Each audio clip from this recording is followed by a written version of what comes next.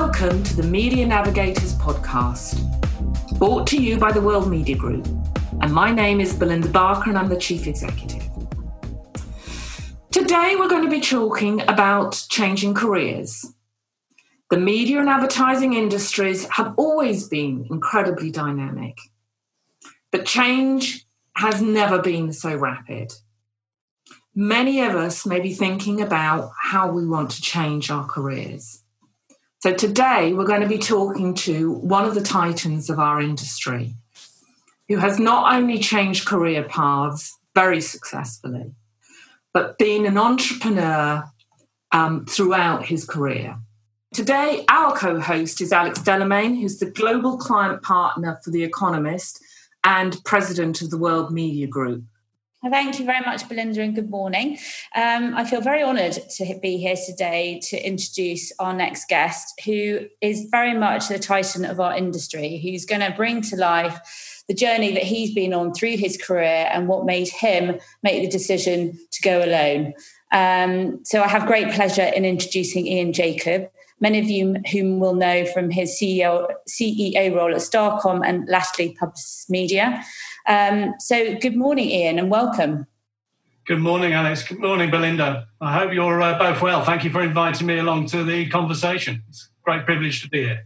Well, thank you very much for joining us, and thank you for making the time, because I can see from everything that you're doing at the moment, you're extraordinarily busy. You're probably busier now than you were when you were in a more corporate role. How are you finding it juggling working from home during COVID?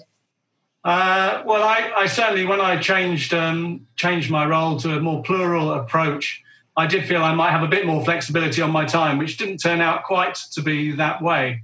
So I'm busy, yeah, but I'm loving it. So yeah, thank you. It's going well. Fabulous. Now, I know many people actually who have sort of gone it alone or decided to take the plural route. And in my experience of my conversations with them is they talk and think about doing it a lot because it seems such a bold move. But then when they do it, they wish they'd done it years before. So my question to you would be, what was the tipping point to decide that this was the time to do it? And did you have that same feeling that, gosh, I wish I'd done it earlier? I really relate to what other people have told you because I do absolutely recognise that. I'm not sure there was ever a tipping point. I really loved working for Publicis. I had great fun, and particularly towards the last 2 years of working at Publicis, where we were putting together and I was leading the Publicis Media integration, which is basically bringing together two really big businesses in Zenith Optimedia and Starcom MediaVest, and creating a new company. And that was great fun. The downside to having done that is once you've done that, you kind of go, well, where do I go next? And in a funny sort of way, I felt I'd done everything I could do for the group. I couldn't quite see what the next piece was that was going to be as exciting as the last piece. And that's really what set me thinking about the whole piece. And I really felt that I was ready for a new challenge having done that. I felt equipped for a new challenge, and I got myself mentally, as you say, into the space where I felt positive energy around going into creating some change around myself. And were you having conversations with other people that were stimulating that idea? Because I presume you must have had thoughts running in parallel to the latter sort of month. Absolutely.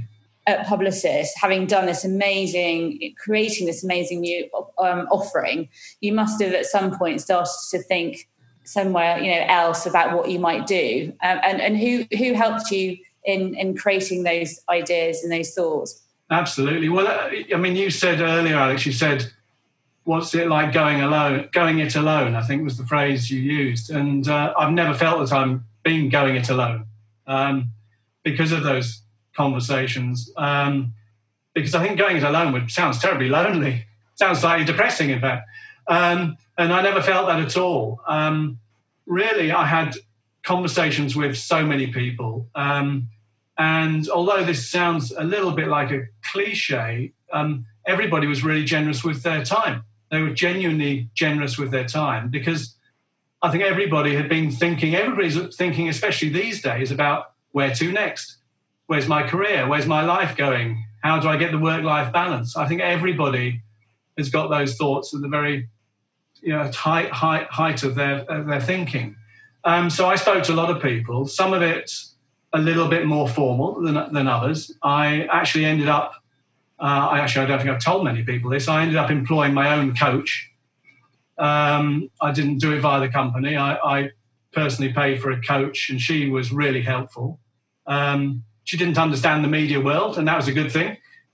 So she made me think properly, realistically, outside of the bubble. So that was enormously helpful.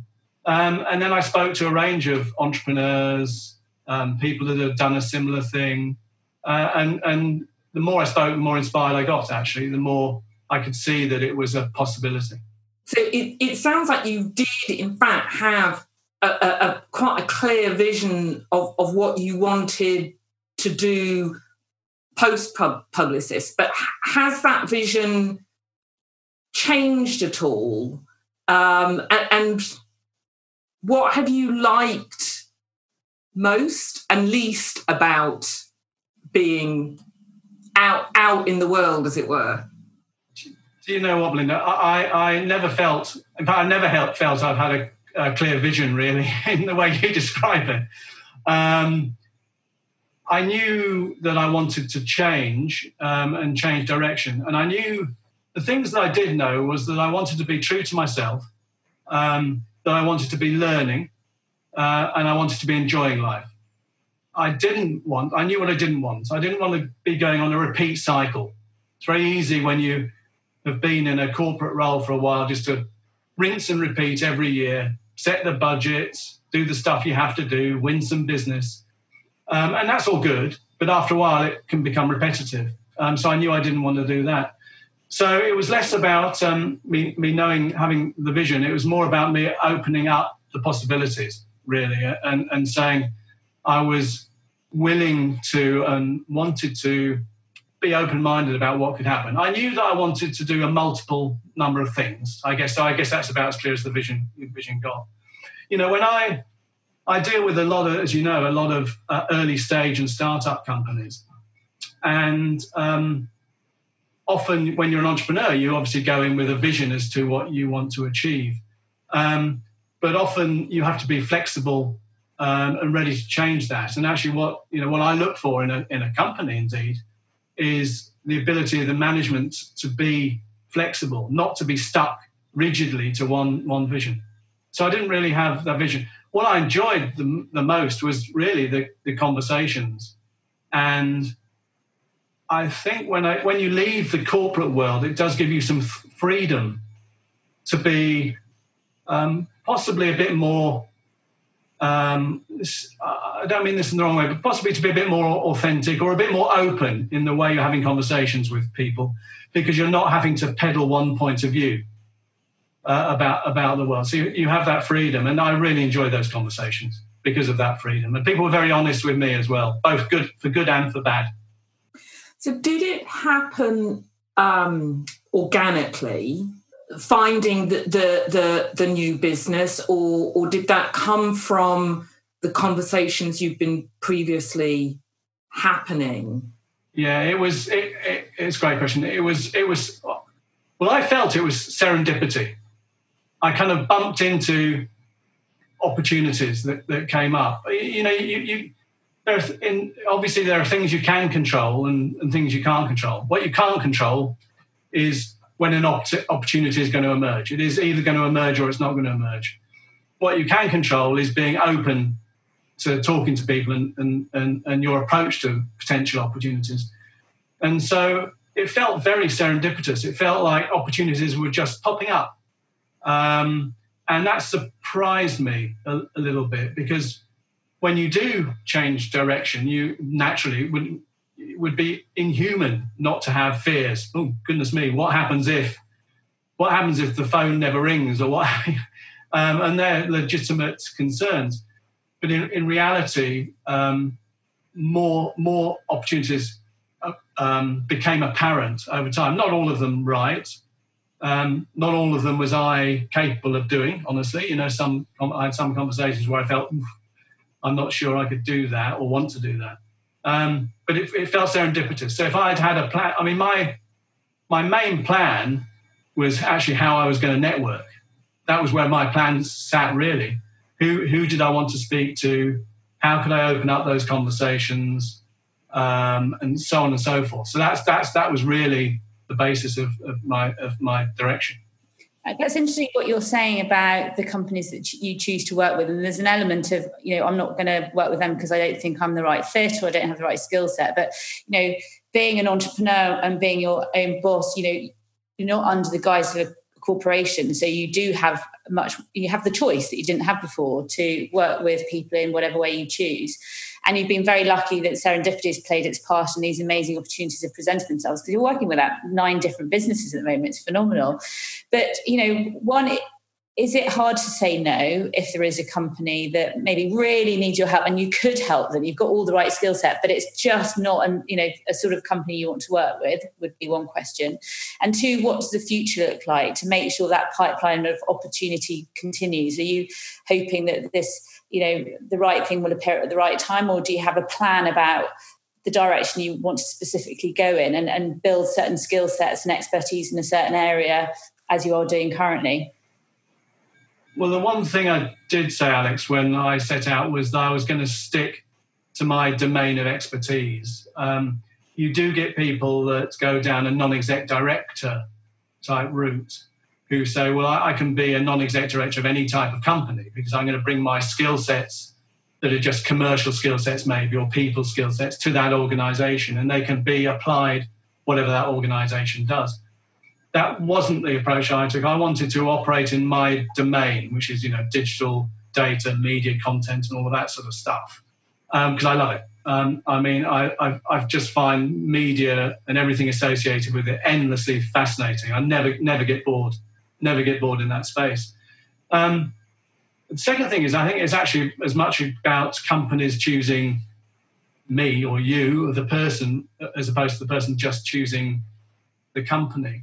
Because if there's anything that your involvement really puts a focus on, is because you're putting in a relatively smaller amount of time compared to a full-time corporate role, every minute kind of counts, which is a good discipline, and it's quite a tough discipline, because you've got to know how you're going to add value to that company, and then you have to understand how that the people running that business are going to add value to you, because then it's going to be a successful relationship. And if either of those things feels wrong, then I would tend to shy away from it. I have approached organisations, or been approached by organisations, and felt I really wanted to do it and been rejected. And of course, that happens to all of us all the time, doesn't it? And that's just the way of the world. But I think getting the match is really important. The match of, do you believe in the management of the company? Do you believe in what they're doing? And can you add value? I mean, yes or no. And if you can't be clear on that, then you shouldn't really be choosing to work with them. And have you made any mistakes that you're willing to admit Never. to? Oh my goodness! How long is this? How long is this podcast? Have I made any mistakes? All the time. One of the things I would have done slightly differently, when I was working with publicists, I was so focused on publicists, which of course you'd hope, I guess, but I was so in the bubble, is the honest truth, that I viewed everything through the publicist bubble lens. When publicists said it must be right. And of course, it's only a point of view, and it might not necessarily be the only point of view in the marketplace.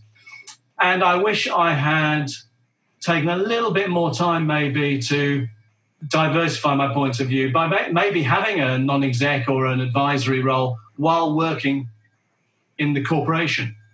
And what I find is that most enlightened management and leaders recognise that that's also valuable to them. So, if I'm running a board and somebody said to me, Iain, I want to do this third-party thing, I want to be an advisor, say, for a startup company, I would absolutely endorse that. because it makes the person a better person. Because they're broadening out their view on the world. Because I don't think living in a publicist bubble is very helpful to publicists, to be fair, and it's certainly not helpful to the individual. So I would have maybe stepped into that world a bit more gently than the way I did. And that was a big learning. And I'd really recommend everybody to think about, what are their side hacks, if you will, what are their side hustles that they're doing, and how can they build that? Because I think it's valuable on so many levels. So on the other side of it,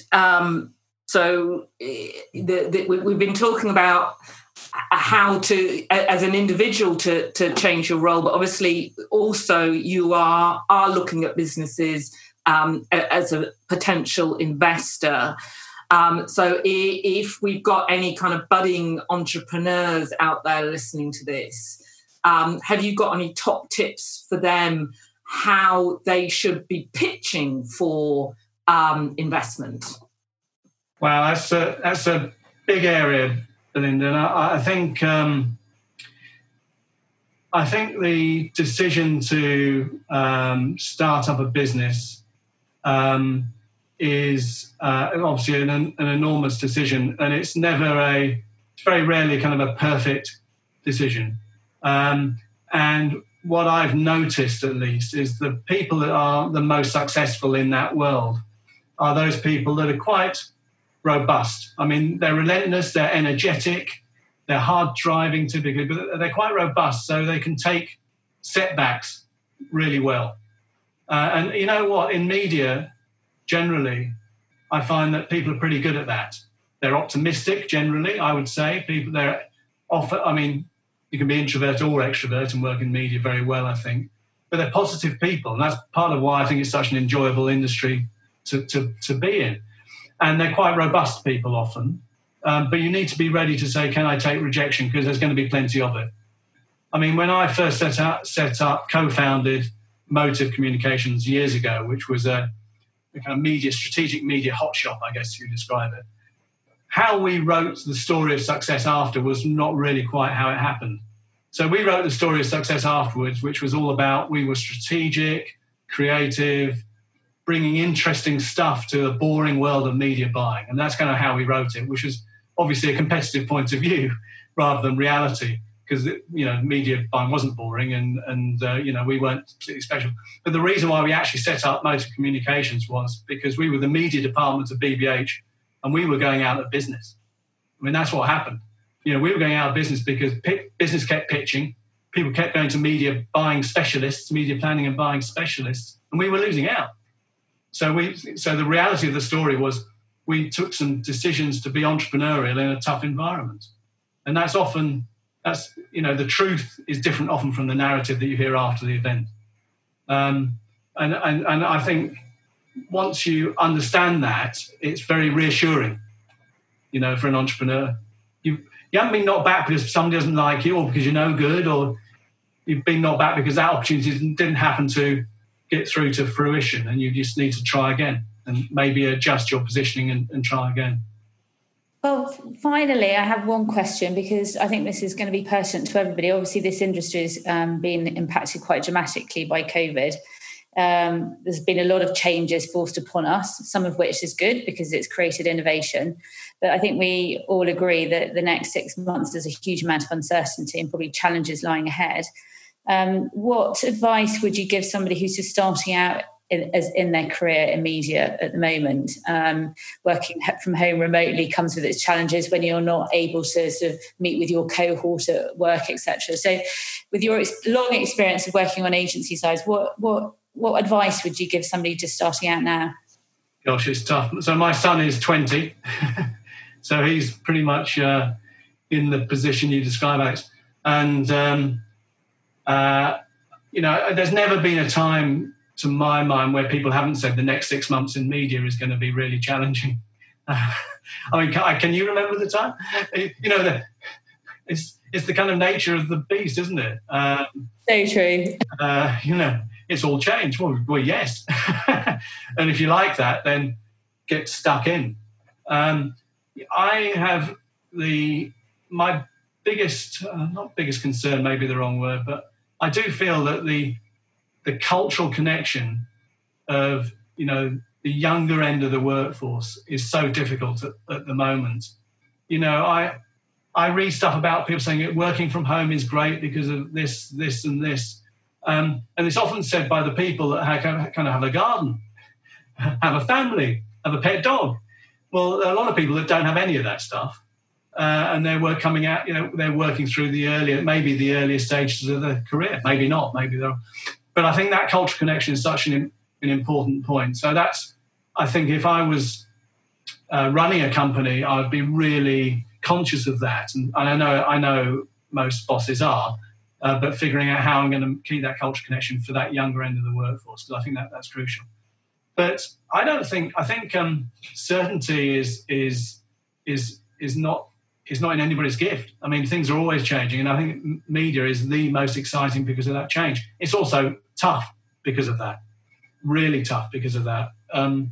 But if I were starting out, I'd encourage people to get stuck in, to create a network, to start to talk to multiple people, to be open-minded. And when I talk to people coming into the business, I feel there's a great energy. I think the